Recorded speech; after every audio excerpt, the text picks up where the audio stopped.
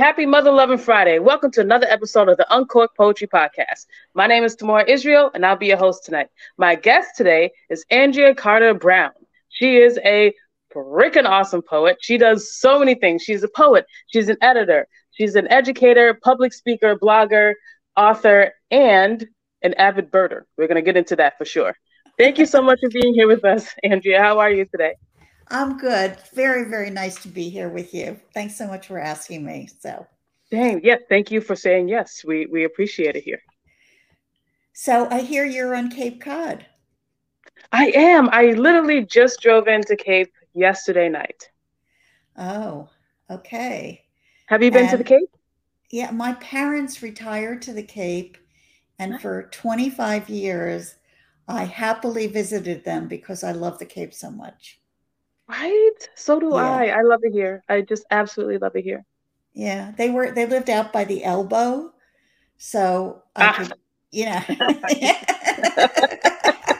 right, which right was a around here, good you mean? place. Yeah, exactly. Yeah, right Okay. there. Yeah, yeah. And yeah, it was they eventually left, and I haven't been back since, which is a while now, but I have, oh, just such happy memories of being there. They had actually considered going to Florida, and my sister and I said to them, if you want us to visit you, Florida, Cape Cod, you better go to Cape Cod. And they did.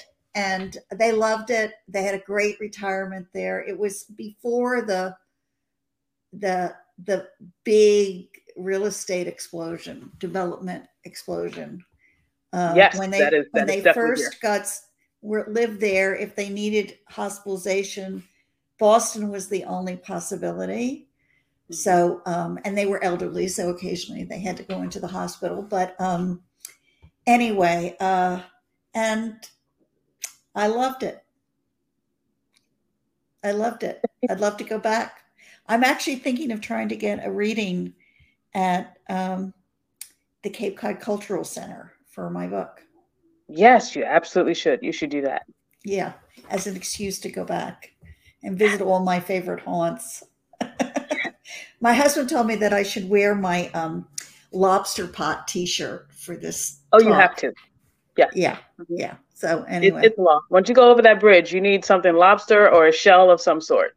yeah. Well, I have them. I mean, if I I have shells all over the place. I have stones collected at the beach. I have, you know, Hmm. I have. Uh, oh, I might still have a jar of blueberry jam put up. Yes. So I mean, some years there weren't enough blueberries, and so we just ate them. But some years there were a ton of them.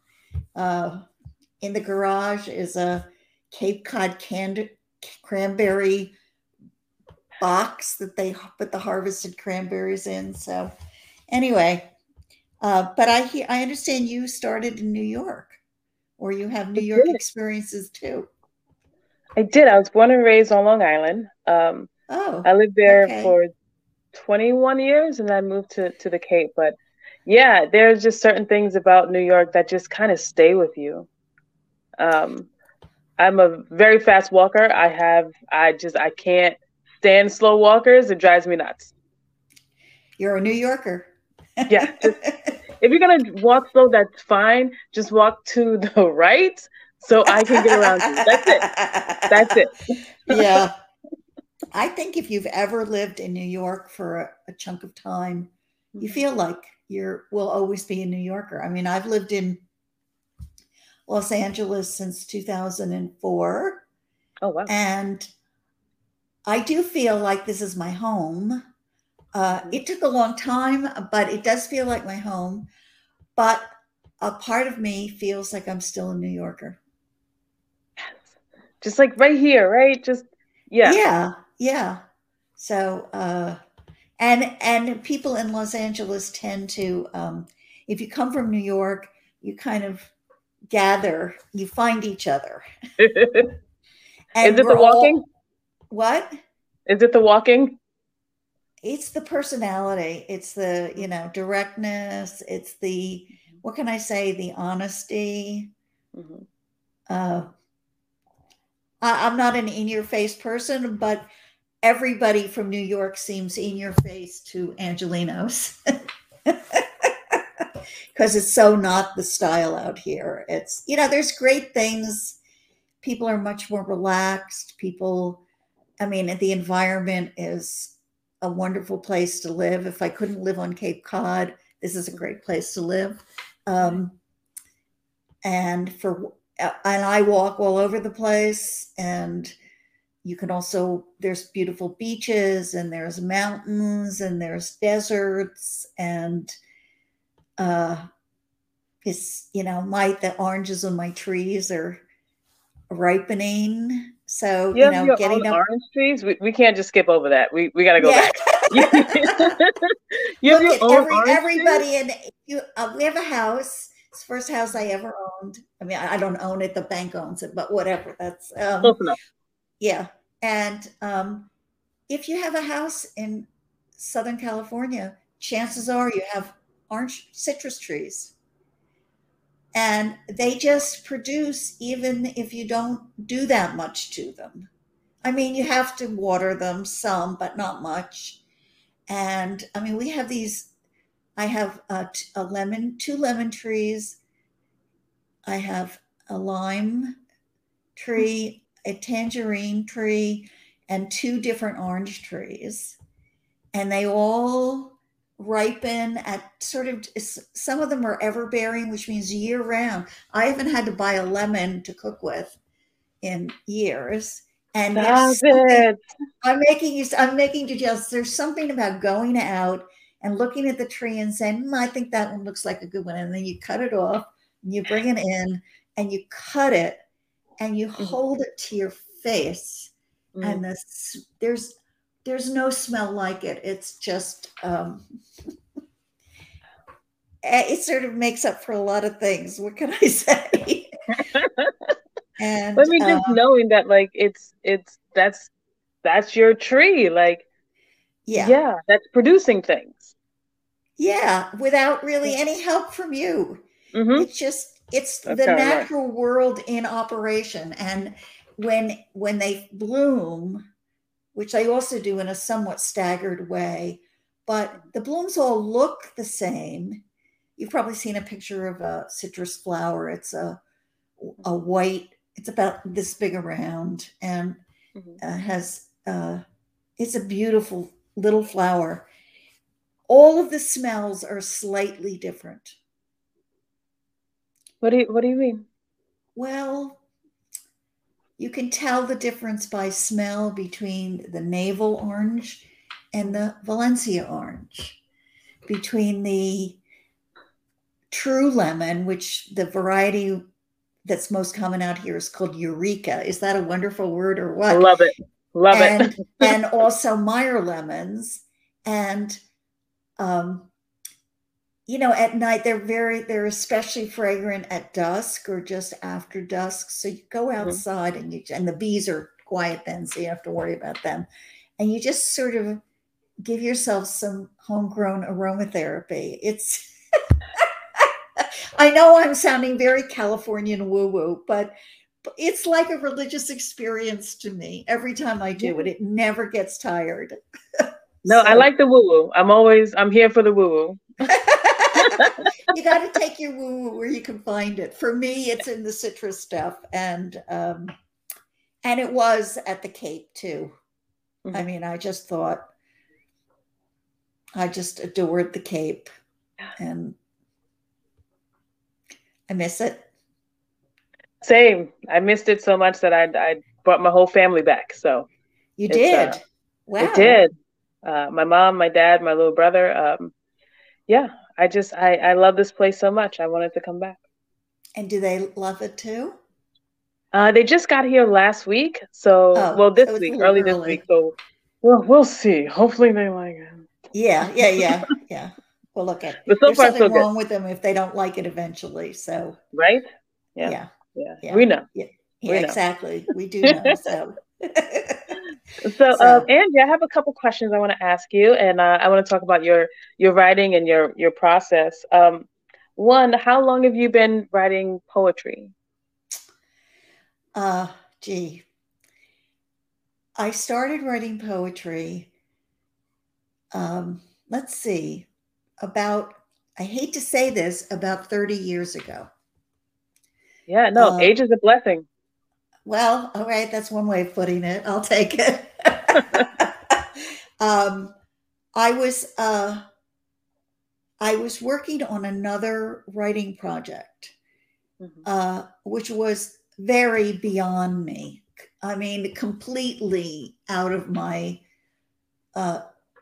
any skills I had as a writer. I had never published anything.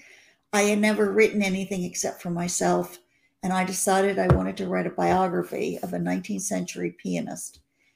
Because I always want a woman. I always wanted to be a pianist. I'm not. And I thought, okay, this is the closest I can get. So I worked on this biography for maybe 5 years. And I did research. I traveled. She was German. I went to Europe. I learned German. And I know this sounds a little crazy. And then I hit writer's block, which is not surprising. And I was spent months. This is basically pre-computer or dawn of the computer word processor age. So I was writing by hand, and I would write a page and I would literally erase it, because crossing out was a reminder that I had failed. So I didn't want to be confronted by all those reminders that I couldn't say what I wanted to say. And at the end of that erasure period, a friend of mine took me to a poetry reading. I had never been to a poetry reading. I did not know the poet. I had never written a poem. I had read poetry, but in high school and college, and it was a sort of, wasn't an active part of my life. And I sat in this dark auditorium, and this woman's poems just cut straight through whatever was blocking me. And I sat there in the dark and I started writing poems. And I must have written maybe 10 poems in the next week. I started there. And I know this sounds crazy, but immediately I knew that this was what I was meant to be writing. Not that project with the banker's boxes of research material and all of that stuff. It took me a while to let that go because I'd invested a lot of myself in it. But I started, I felt like this was where my bliss was. It was also where my frustration was, but it was where I could be happiest. Yeah. And feel like I was doing something that I thought was worthwhile. And I still do. I still do. You still do. 30 years later, you still have the love for poetry. I do. And I still have a deep humility about my own work. I always want to be better than I am. When I write something that seems to really reach other people, I'm so gratified. And I'm constantly trying to grow myself. And I hope I never stop. Yes. Yes. I love that answer. I'm constantly trying to grow myself and hope I never stop. That leads me to my next question, which is, who makes you want to be a better writer? Oh, boy. Well, I'm probably going to,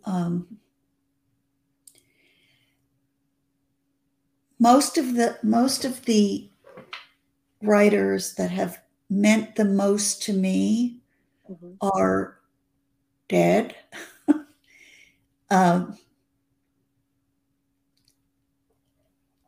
And so I feel a little like I'm dating myself to tell you their names, but I will. I and these are writers that I do go back to. I read a lot of contemporary poetry, and I have like an infatuation, and then I move on to somebody else. But I'm going to tell you the writers whom I read for deep sustenance about what poetry can do. My first love was Emily Dickinson, whom I discovered in high school.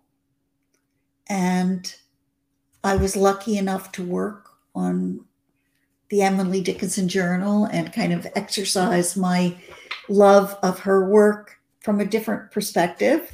I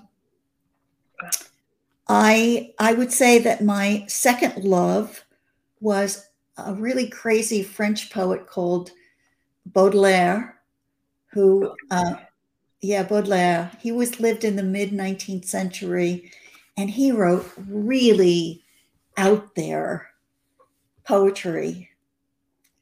He was way ahead of his time.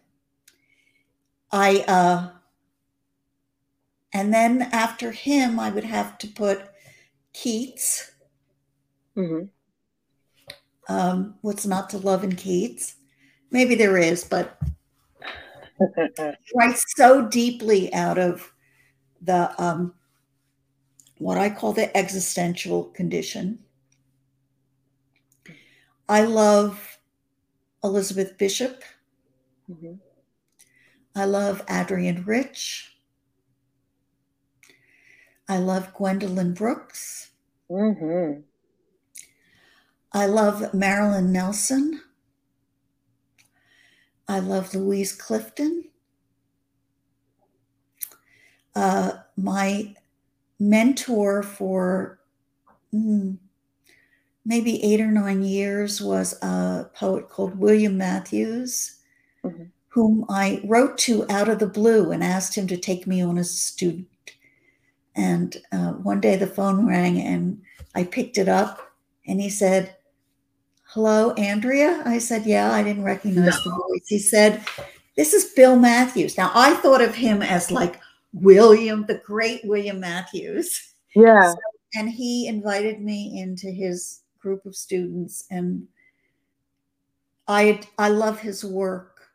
I learned so much from him, and he was a very generous teacher. What can I say? Wow. So I think I'm going to stop there. Those are the most important ones. But those are poets who sort of changed my life when I encountered their work. Yeah. I have another question for you. Then can we get into one of your poems? Sure. Great. Which one? What are you feeling? What does tonight feel like to you? Like, what do you feel like sharing tonight?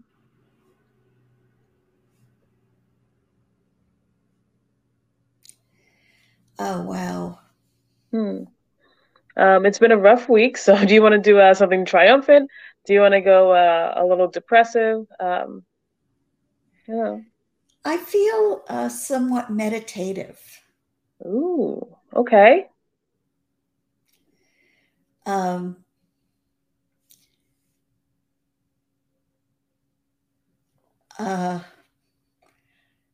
In a meditative vein, the whole last section of my book is about what life has brought me since moving from New York City to California, how I've put my life back together while the ghost of 9/11 will always be there.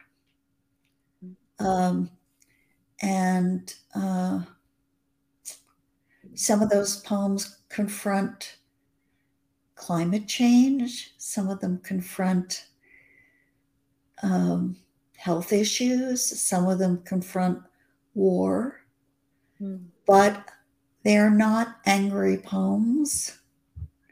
They're about what can be found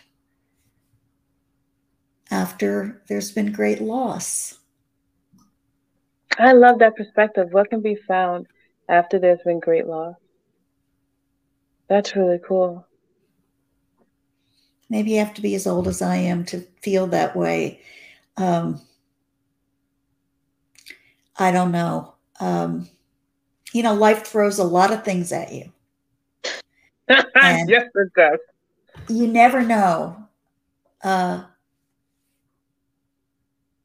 what you're going to do with it. Mm-hmm.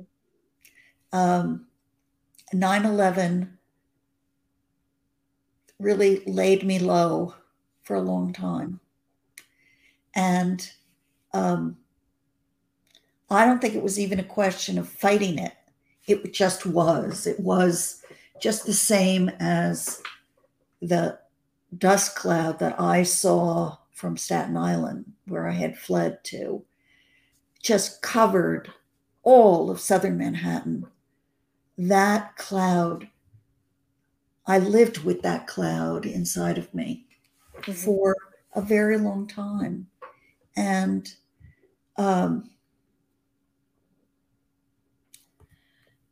to be able to say to you that here I am, Mm-hmm. uh, it's taken 20 years. It's taken less than 20 years, but um, if I had known that this book would be so hard to write and take so long, Mm-hmm. I don't know that I would have had the strength to do it. But Mm-hmm. because you don't know, and if you're stubborn like I am, you Mm-hmm. just don't give up on it. Yeah. So, um, I write for many reasons. This particular book, September 12th, Mm-hmm. from the beginning, I was writing to bear witness. I was writing to put my story out there because I thought of the the infinite number of stories, as many stories as there are people still alive who were alive Mm-hmm. at that time. I believe in the particularity of stories. I believe that the more we share our stories, uh, the better the world is. Absolutely. Absolutely. So that was what was motivating me. But every time I went to write this material, of course, it dredged up these memories. It dredged up the reactions I had to it. Sometimes I would get physically sick with the same symptoms that I had from exposure to dust after 9/11. It would just Just come out of back nowhere? just out of nowhere, just because that is the power of these emotional experiences inside of you.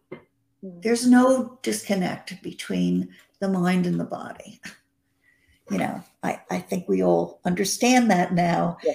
And every time I would have this reaction, it was a reminder that this was still inside of me. And so part of the process of writing the book was accepting that that was who I was, Mm-hmm. and that was who I would always be. Mm-hmm. But that doesn't mean that things can't coexist. There can be the painful memories, the images that haunt you, that still some of the recurring nightmares I had still occasionally come back. And they're still nightmares. I don't want to, I'm not going to pretend that they're not, but they don't define me anymore. They're not who I am. Mm-hmm. They're part of who I am. And Mm-hmm. actually, I feel this is going to sound bizarre. Well, it's not bizarre in some way because I'm alive and I did not die. But I feel lucky that I got to be part of this incredible experience. It changed the world. That it did. 9/11 definitely changed the world. And mostly for the worst. And I feel like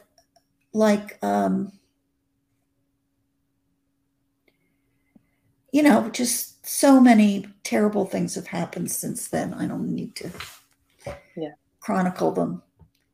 And many of them have their roots with what happened that day. Not that there weren't lead ups to that day, and yet I feel like I was present at this event that changed the world, and I get to write about it. I get to tell people what it was like and how lucky I was to survive it and to be able to write about it. So I don't know if that was the answer to the question that you asked, but that's where I went. So anyway. That was actually the answer to my next question. So thank you for that. What was that question? The question was, what does it mean? How does it feel to process being present for a world-changing event? So you definitely answered that question. Yeah, you read my thoughts. Yeah. I did. Yeah. Yeah. Can we hear some of your poetry? And then I have like a laundry list of questions for you. Sure. Is there anything particular you would like to hear? I too have had a very stressful week. So I'm on a meditative kind of triumphant space right now, just pushing through it. Okay. Triumphant. Boy, that's a little hard to find here. I'll read you this one.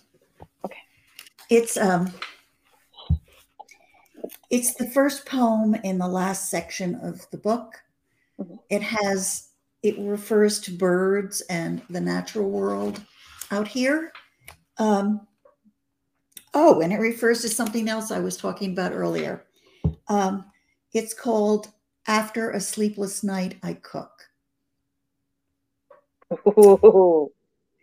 The day we saw the shrike. I'll start again. A shrike is a bird that you don't have back east that we have out here. Thank you so much. I'm sorry. I had no idea. When I read this in California, everybody knows what a shrike is. I don't think there's any other animals in here that you won't know what they are.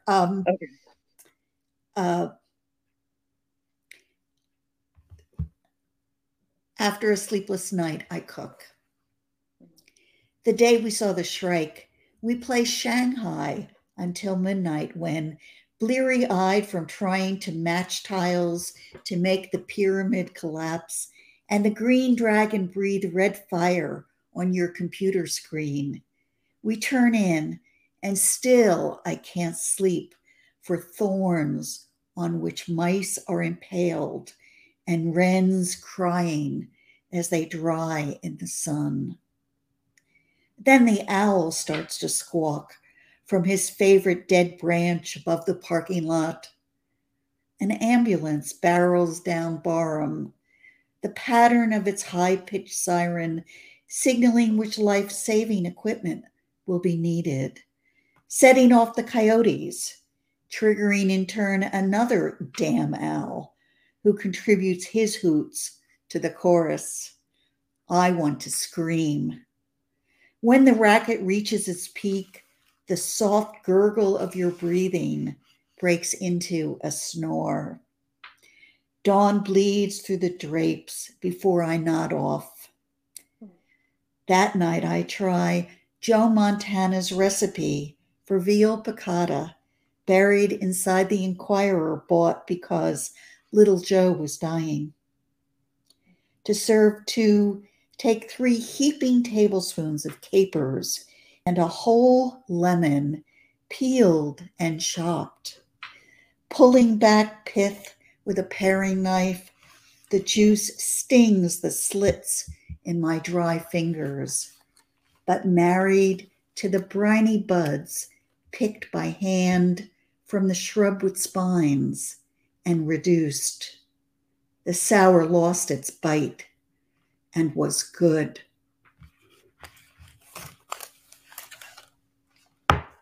Wow. Wow. That was beautiful. That Thank was, you. yeah.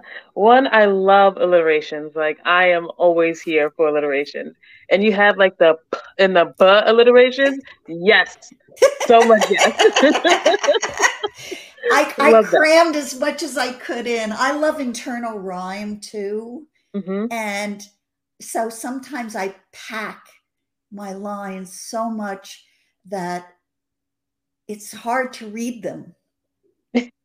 But this I one get is fun to, I like poetry, which is muscular in your mouth, where you can feel the words and sort of that. taste them. Yeah. Yeah.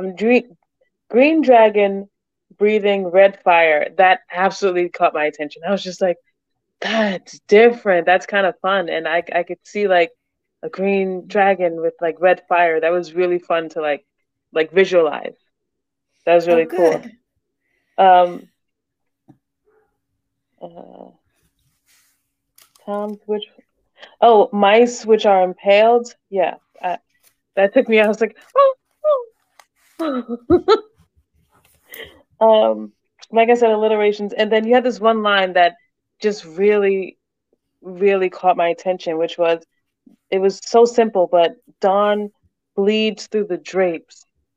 I think that line was just so incredibly descriptive, and it's something we can all like relate to, and it just sounded so beautifully put. Like I really love that line. That was a great line. Thank you. Yeah, thank Sometimes you. lines come to you and you don't know where they come from. Hmm. You just feel like it's a visitation that, I don't work with, uh, you know, uh, a rhyming dictionary or a Hmm. thesaurus or online or in print or anything. I just sort of wait to hear it. And sometimes you're lucky. And Right? yeah, yeah. Wow, So that was a beautiful poem. And I really love the idea that, it started with like looking out and then you're like building this recipe and it just I don't know, it just felt really fun. Like when you said two heaping scoops of capers, like I immediately smiled. I was just like, I love capers. They're so underrated. Like guys, get on the caper train. Like yeah, capers are delicious. I think I overuse capers because I love them so much. So, So you know, good. I buy big jars of them and I go through them and yeah. So I'm glad I picked the right recipe for you. That's good. Yeah. Thank So you. That was a beautiful poem. thank you. Yeah. So I mean I feel like that poem starts in a place of, I mean, the natural world is a hard world. Yeah. There's a lot of beauty in it, but it's natural that these birds called shrikes impale their prey on these bushes that have these long spines and then they die very slowly. I know it sounds like a horrible image, but it's that world. And part of what I like about birding is seeing how another world works. Seeing how another world works, that in itself is so interesting. And yeah, there's so many different worlds around us. And if it's hard to, take our eyes away from the screens to just see the other worlds because like the world inside the screens are also entertaining. But yeah, to see the different worlds of nature are sometimes sad, sometimes brutal, but just honest and beautiful. I like the honesty of it. I mean, Hmm. that's like attributing a human thing to something that it's not appropriate, but there's something just there's no pretense about what goes on in the natural world. Things start, they grow, they die. That's it. Like it's so simple, but it's not. But it's just that's it.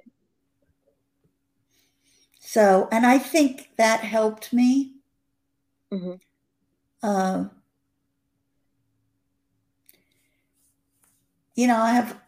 going back to when I was a long time ago. I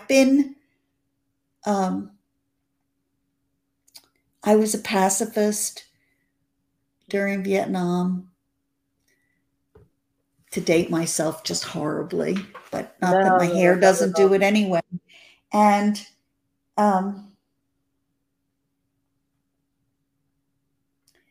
I've always been, for even before it was obvious that we should be against it, I've been completely opposed to capital punishment. Mm-hmm. And the loss, the things that have been destroyed since 9/11 are just, you can't stop the list. It's human, but it's many other things as well. And yet, nonetheless, when I experienced 9/11, in the months afterwards, of course, I was terribly frightened. And one of the things that I lost was, and maybe I was privileged to feel this way. There's no maybe about it. But I felt that my home was a safe place. Mm-hmm. And that was taken away from me. And I don't think I'll ever feel that again. Oh, that's tough. It's a big loss. And and partly we moved out here to see if we could feel safe in our home. Mm-hmm. Despite the earthquakes. Oh, yeah. Or, and yet, I don't think I ever understood that, how, coming back to the animal world and that we're animals, this safety issue is so crucial. Mm-hmm. And yet, in those months when we went to war in Afghanistan, and then the lead up to the war in Iraq, and all, well, there were the lies that were told, but the sort of drum roll of, let's not be defeated. Let's go out and kill the people who did this to us. I never became a firm supporter of the war, but I wouldn't say no to it. I'm being honest. I feel, and that not saying no to it was because I was afraid. But of course, going to war doesn't make you feel safer. It makes you feel even less safe. Mm-hmm. So, and that was part of the lie that we were told. Mm-hmm. So,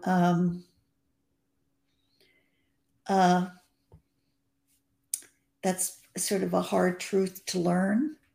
Absolutely. So I'm, I don't know. I hope this book speaks to the sacredness of all life. Mm. I feel a huge debt of gratitude to so many people who helped me personally, helped me creatively, helped me medically. Um, and and I believe in community. Yeah. Hmm. So, and I think that's something which is sorely under siege on a lot of fronts these days. That is for sure. Can I ask you about 9/11, your personal experiences? Sure. Um, when when you think about 9/11 and when those memories come back to you, do they come back in flashes, or are you like seeing it like it just happened yesterday? How does it come back to you? Um, Usually they come back because something that's happening in the contemporary world Hmm. gets my body responding the way it responded after 9/11. So, for example, whenever there is a terrorist attack, Hmm. I start feeling the same things that I felt after 9/11. Oof. Um, enough time has gone by that it used to be the case that when that happened, I might be in that place, sort of going going about my life, but dragging myself through my life, you Hmm. know, barely able to do the things that I needed to do. And that might last for a month or 6 weeks before it abated. Oof. Now, more recently, it still happens. Um, but it usually only lasts a day or two or three. And I've lived through the cycle enough to know that it will subside. Hmm. Um,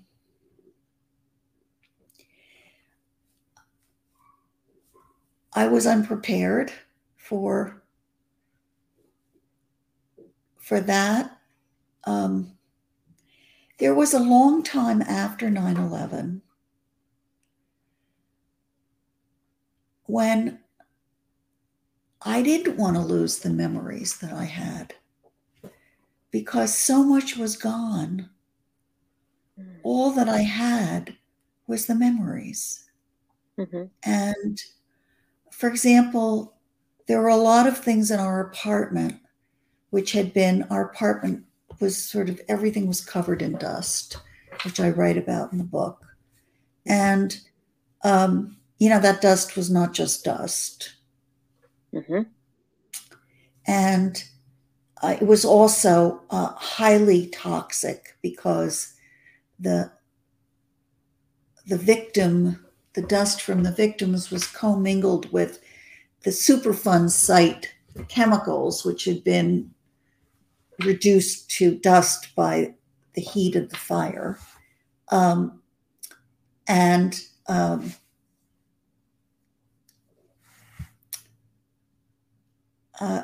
but none, and so we were told by the health authorities that anything in our apartment which was upholstered or rugs or drapes or beds or sofas would never be able to be completely cleaned. So it was no longer toxic.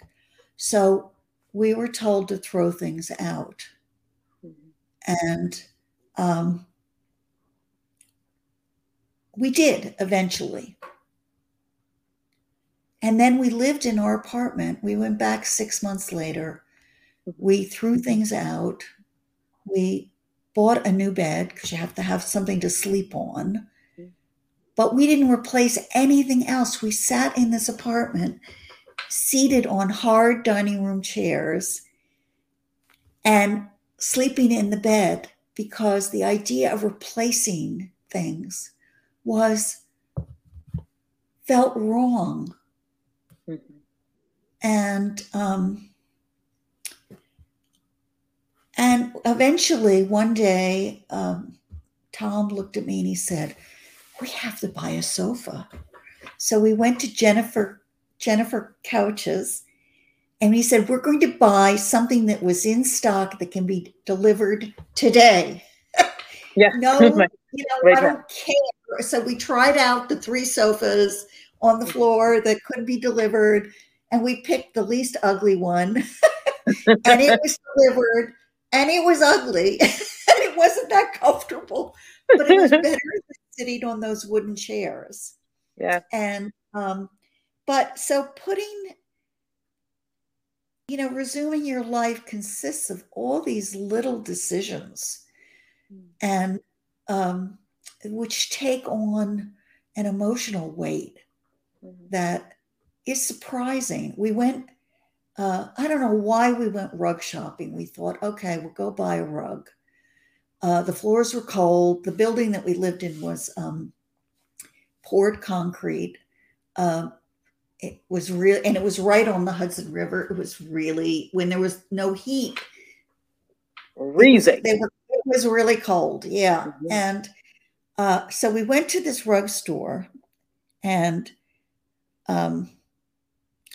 we found a rug that was like the one we threw out. That was the one that we wanted. And then the woman who was trying to sell us the rug, because stores were desperate. This was like for a year after 9/11, stores were desperate to have business because they had been so hurt by everything that happened afterwards. And so I felt for this woman, and I didn't mind being, pitched to buy this thing, until she said, "It was made, oh, you'll love this." This is her talking to me, to us. She said, "You'll love this. This was made by tribal women in a remote valley of Kandahar."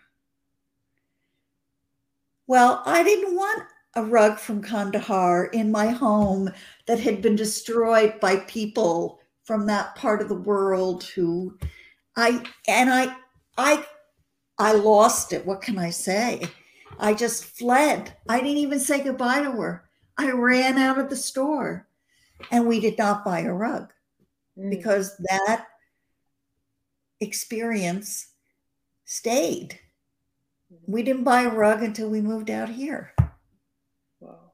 So how long was that between when you we moved out here in fall of 2004.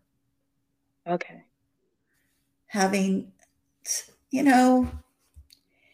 there was a lot of, as I said before, don't let this defeat you. Don't let this bring you down. This sort of tough it out boosterism. And so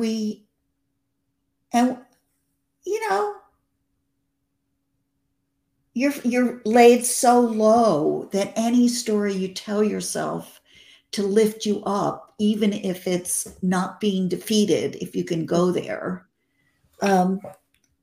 you'll try. And we tried it.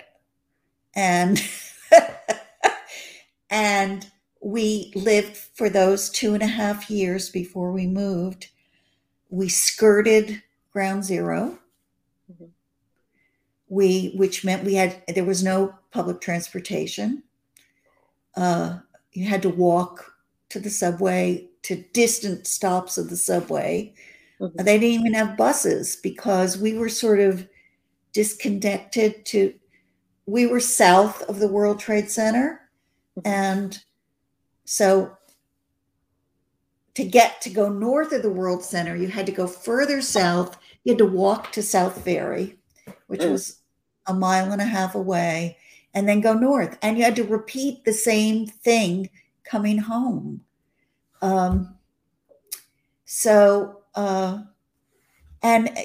We finally got a grocery store 9 months later.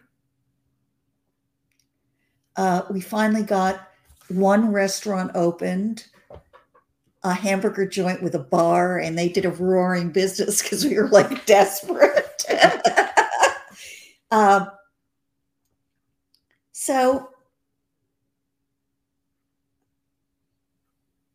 yeah,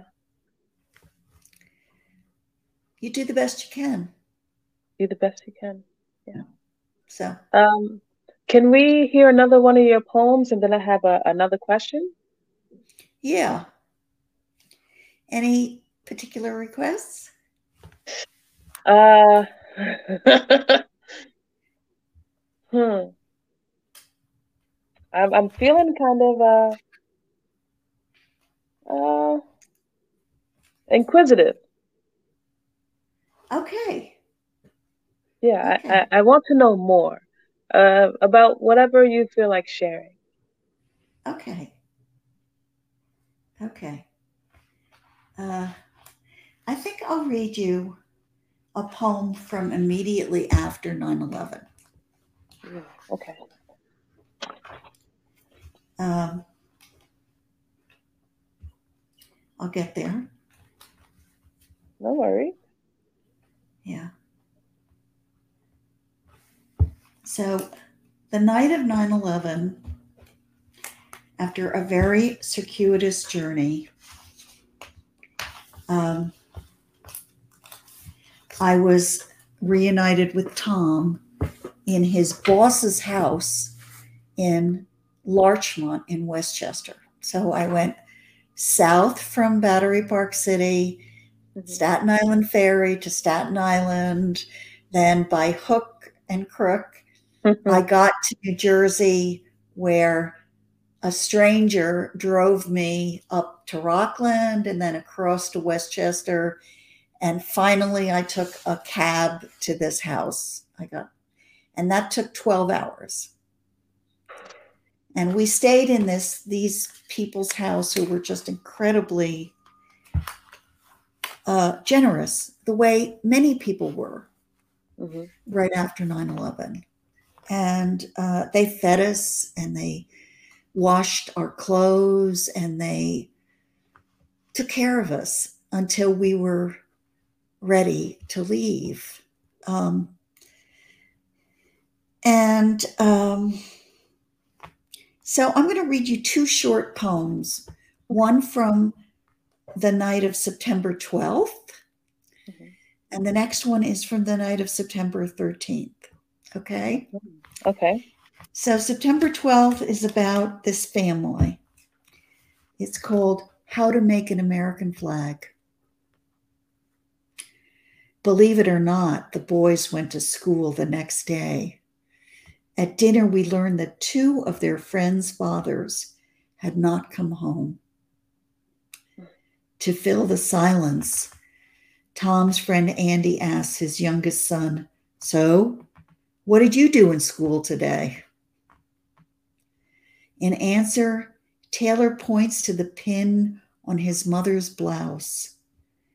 Tiny glass beads strung on 13 small safety pins dangle from a larger safety pin, red and white stripes with a navy blue square in one corner, pierced by transparent stars.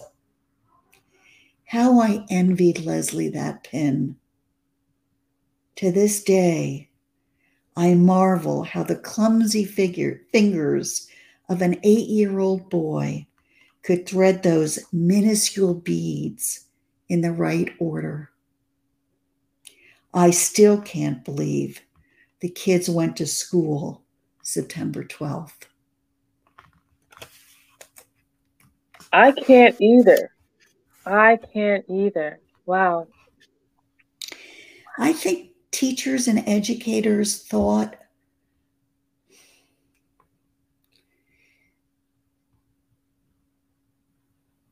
it would be better Hmm. for them to have structured time. A lot of kids' parents were missing or couldn't get home. Anyway, and this Yeah. is the next poem. Shopping spree. September 13th. Hardware store first. Flashlights, batteries, rubber gloves, dust masks. Who knew there were so many kinds of dust masks? All required to be allowed anywhere near the site. Sporting goods next. For backpacks, windbreakers, umbrellas, cheap sneakers to throw away after they were used. On to the drugstore. Disposable washcloths, toothbrushes and paste, shampoo, soap, razor, brush. What else? Oops, forgot deodorant, tampons. Who knows how long we'll be living out of bags? Last stop, the Gap, where the single salesperson looks on in shock as we grab jeans, tops, a belt apiece, sweatshirts, without thinking, all in shades of gray. A week's worth of socks and underwear, but no bras. Guess I'll have to keep wearing the one Leslie loaned me. Shopping wasn't fun. Later, we crammed the lot in 2 knapsacks, ready for anything, we hope.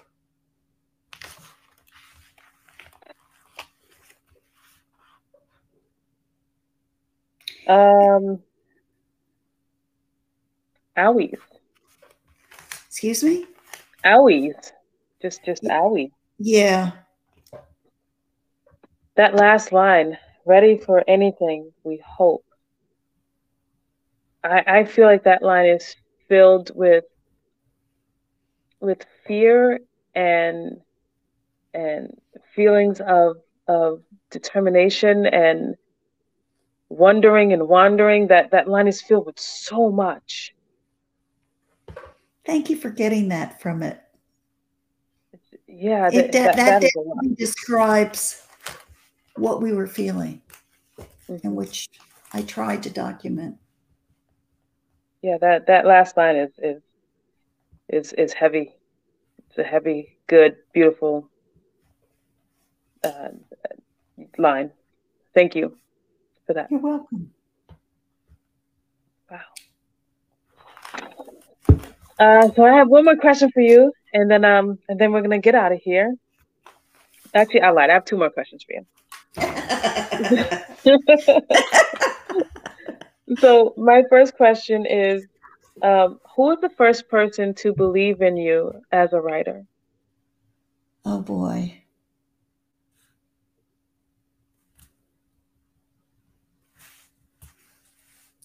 The person who told me I should be a writer was my husband, long before I wrote. Who liked the stories I told. But the person who I think first believed in me as a writer was my mother. Wow. And I say this because when she was very old, she moved from the place where she had been living on the Cape with my father, who had died. She moved to North Carolina to be near my sister. This was coincidentally the December after 9/11. She couldn't be near me because my life was in such turmoil that she needed to be somewhere stable and safe. But I drove up to their home on Cape Cod, and we went through her belongings and decided which one she would take with her to her small apartment in North Carolina, and which my sister and I would take, and what we would do with the rest of them. And it was actually a beautiful time with her. And one night we were doing the place where the TV was. And she had a picture of me in a little frame above her chair. Excuse me. No. Just talking about this makes me cough. Mm-hmm.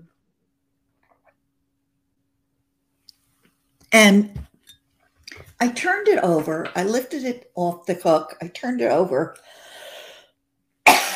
And scotch tape to the back was an envelope addressed to her from me from when I had been in graduate school in France.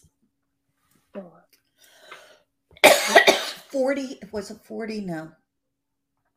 30 years before. And she said, look at it. I want you to read it. Mm-hmm.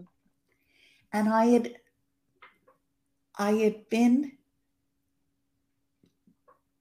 to a cathedral, Mm-hmm. coincidentally, when some local people got married in it. And it had been a crummy day, sort of rainy and cloudy. And as they walked down the aisle to be married, the sun came out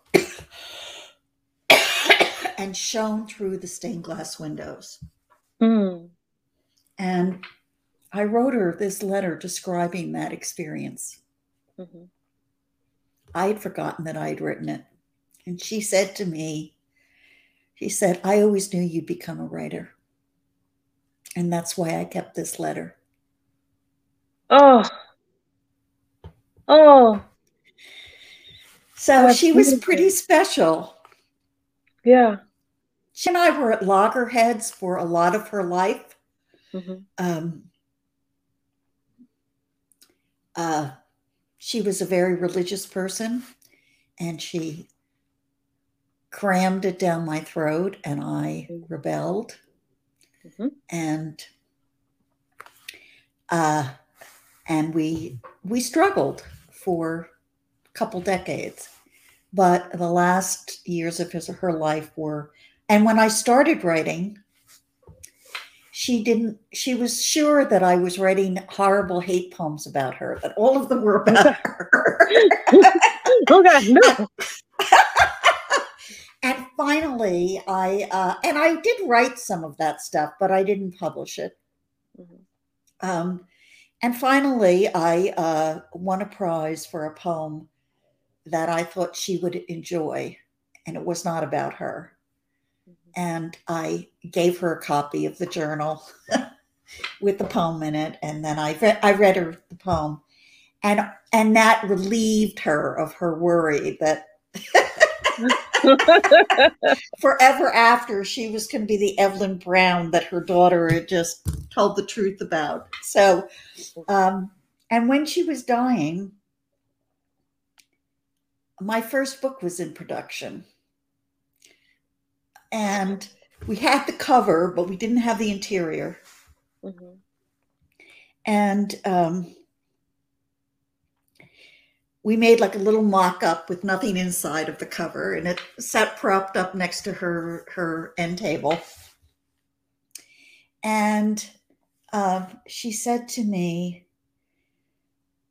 I want you to tell our stories.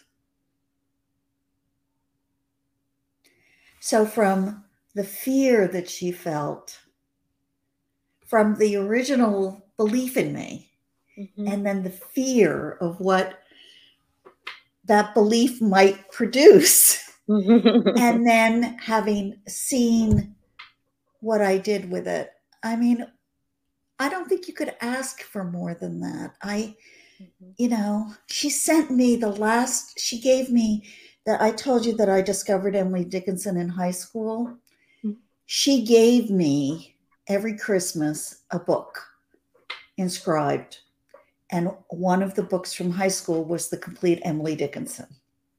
Oh, wow. The last book that she sent me was for my birthday, a month before she died. Mm. And it was a collection of recipes and memoirs by Maya Angelou. Mm. So I have this small, I have not all the books, but I have a lot of them. And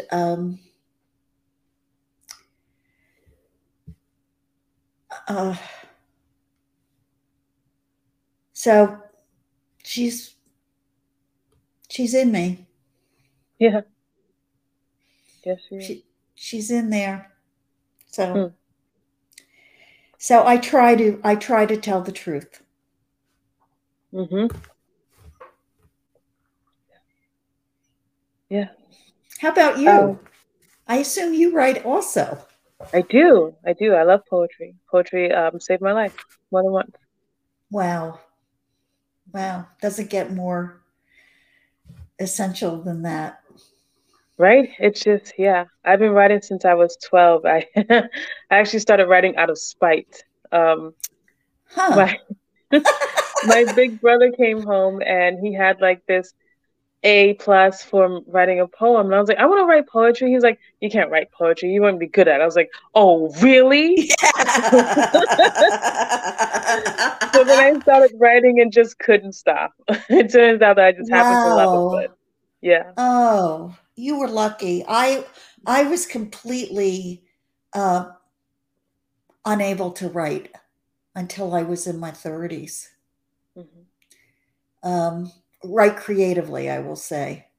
Um, I just was so well. This was part of the issue with my mom because um, part of her religious belief was that um, you couldn't. There are a lot of words that you couldn't use.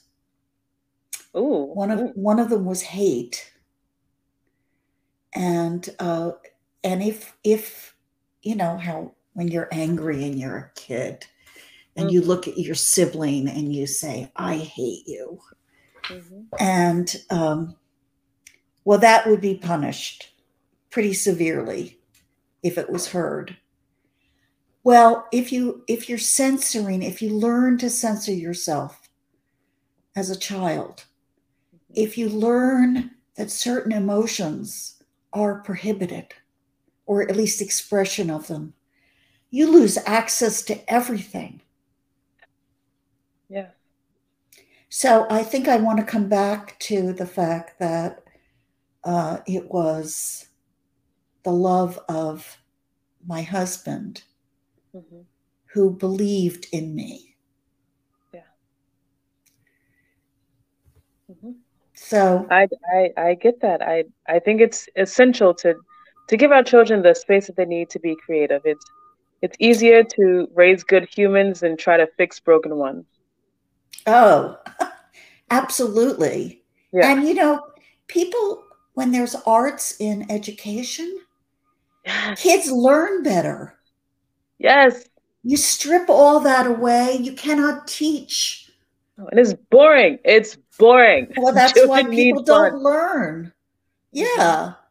I definitely believe in the fun principle Hmm. Gotta have as it. much as Gotta have possible. it. As much as possible. Yeah. So, Yeah. anyway.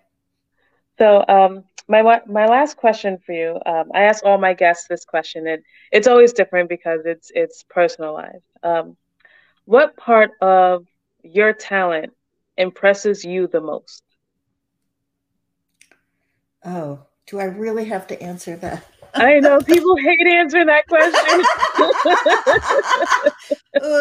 Ooh. I'm just moving this over so I'm actually looking at you and at the camera. I realized I wasn't.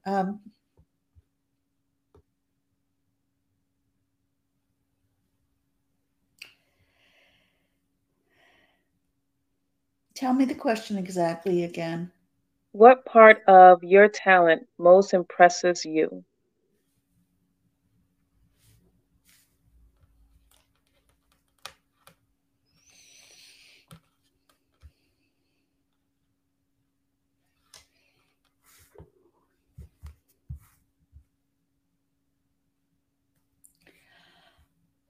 When I achieve wisdom on the page, I feel like that is my best self. Mhm. When you achieve wisdom on a page, that is your best self. Yeah, Yeah. It's not a writerly answer. I mean, there's things that I like about my writing when it's successful. You know, we were talking about sound and muscularity and music. Um, I'm pleased when a stranger can look at a poem that I've written and read it the way I hear it. Ooh, yes. That is a miracle. Yeah, that's It beautiful. doesn't happen all the time, and but when it does happen, you realize, yeah, I did Yeah. right by that, Yeah. and then you're proud. Yeah. So I hate to, I'm not that comfortable admitting that, but it's true. One of the poems in September 12th. Mhm. Um, uh, wait, let me. I just want to look something up quick, so I can answer this well. Okay. Uh, Without my being consulted, one of the poems by September 12th Mhm. was read by the Los Angeles Poet Laureate for her Los Angeles Public Library weekly podcast on September 11th. And the That's poet tough. is someone I really respect as a writer. Her name is Lynn Thompson. I did not know that she had read the book, Mhm. that she had it, I only found out about this the day it happened. Because that's what she does. She doesn't tell people ahead of time. And she picked a poem which surprised me. And she read the poem so beautifully. I thought, oh, I didn't realize that I had done right by that poem to that degree. And so I would wish that for all my work, Mhm. and it's something I aspire to. I work hard and I read to myself as I'm writing. I try to respect my natural pauses and emphasis, but I also like, uh, I'm not one of these, you could probably tell from the way that I read the poems that I read. I don't uh, do these artificial stops at line breaks. I just try to read it naturally. And Mhm. then if you see the poem on the page, you'll see a lot of things that you might not have heard, because I like the white space too. I mean, you got the whole page, you might as well Right. use it. I've So, heard that so many times. I love it. yeah. Love it. You have the full So, but I was so moved that Lynn had done such a beautiful job with this poem. Do you have the poem with you or easily accessible? Yeah. And Do you want to hear? we're here. Might as well hear. Yeah, I'd love to Okay. hear it. Yeah. I'm not going to read you. I'll read it myself. Is Okay. that okay? Oh yeah, Or, absolutely. oh, okay. All right. It's in the central section, which memorial. I won't tell you because it gives things away. But it's called "The Rock in the Glen," and it's an homage to Whitman. Picture a pretty town, peaceful, stately trees lining its streets, children walking to school weekday mornings. Picture cars, bikes, and pedestrians converging on the two train stations at the same time. Mhm. The hurried goodbyes. Picture a quietness after the commuters leave. The pretty town like Sleeping Beauty, waiting to be kissed awake when they return. Picture the spill of play, parties, and gossip across yards without hedges or fences. Picture a breeze rustling the oaks and maples, spreading the news the morning of September 11th. Picture a pretty town brought to its knees. Damn. Well, I can see why she read it. Wow. Yeah, I think well, thank you for sharing that with us. That Thank you was for beautiful. asking for it. Absolutely. The very first line, picture a pretty town peaceful. I was like, oh, this isn't gonna be good. I was like, oh, I see what you're doing. Well, you had Picture some clues. right? Picture the spill of play. Um, I just love the way that sounds. It just sounds like uh, it's filled with so much description that it's just like you can kind of see it going by. Like I thought that was really cool. Um, and then picture the hurried goodbyes. I was like, we all do that. We all do that. Just so like, oh, I gotta go, and I'll talk to you later. I gotta go. Like the hurried Or goodbye. sometimes you forget to say goodbye, even. Yeah, and just assume like I'll see you tomorrow. All right, bye. Yeah, Or yeah. see you tomorrow. Like yeah, all of that. Picture it the morning of 9/11. Wowzer. Um, you're different.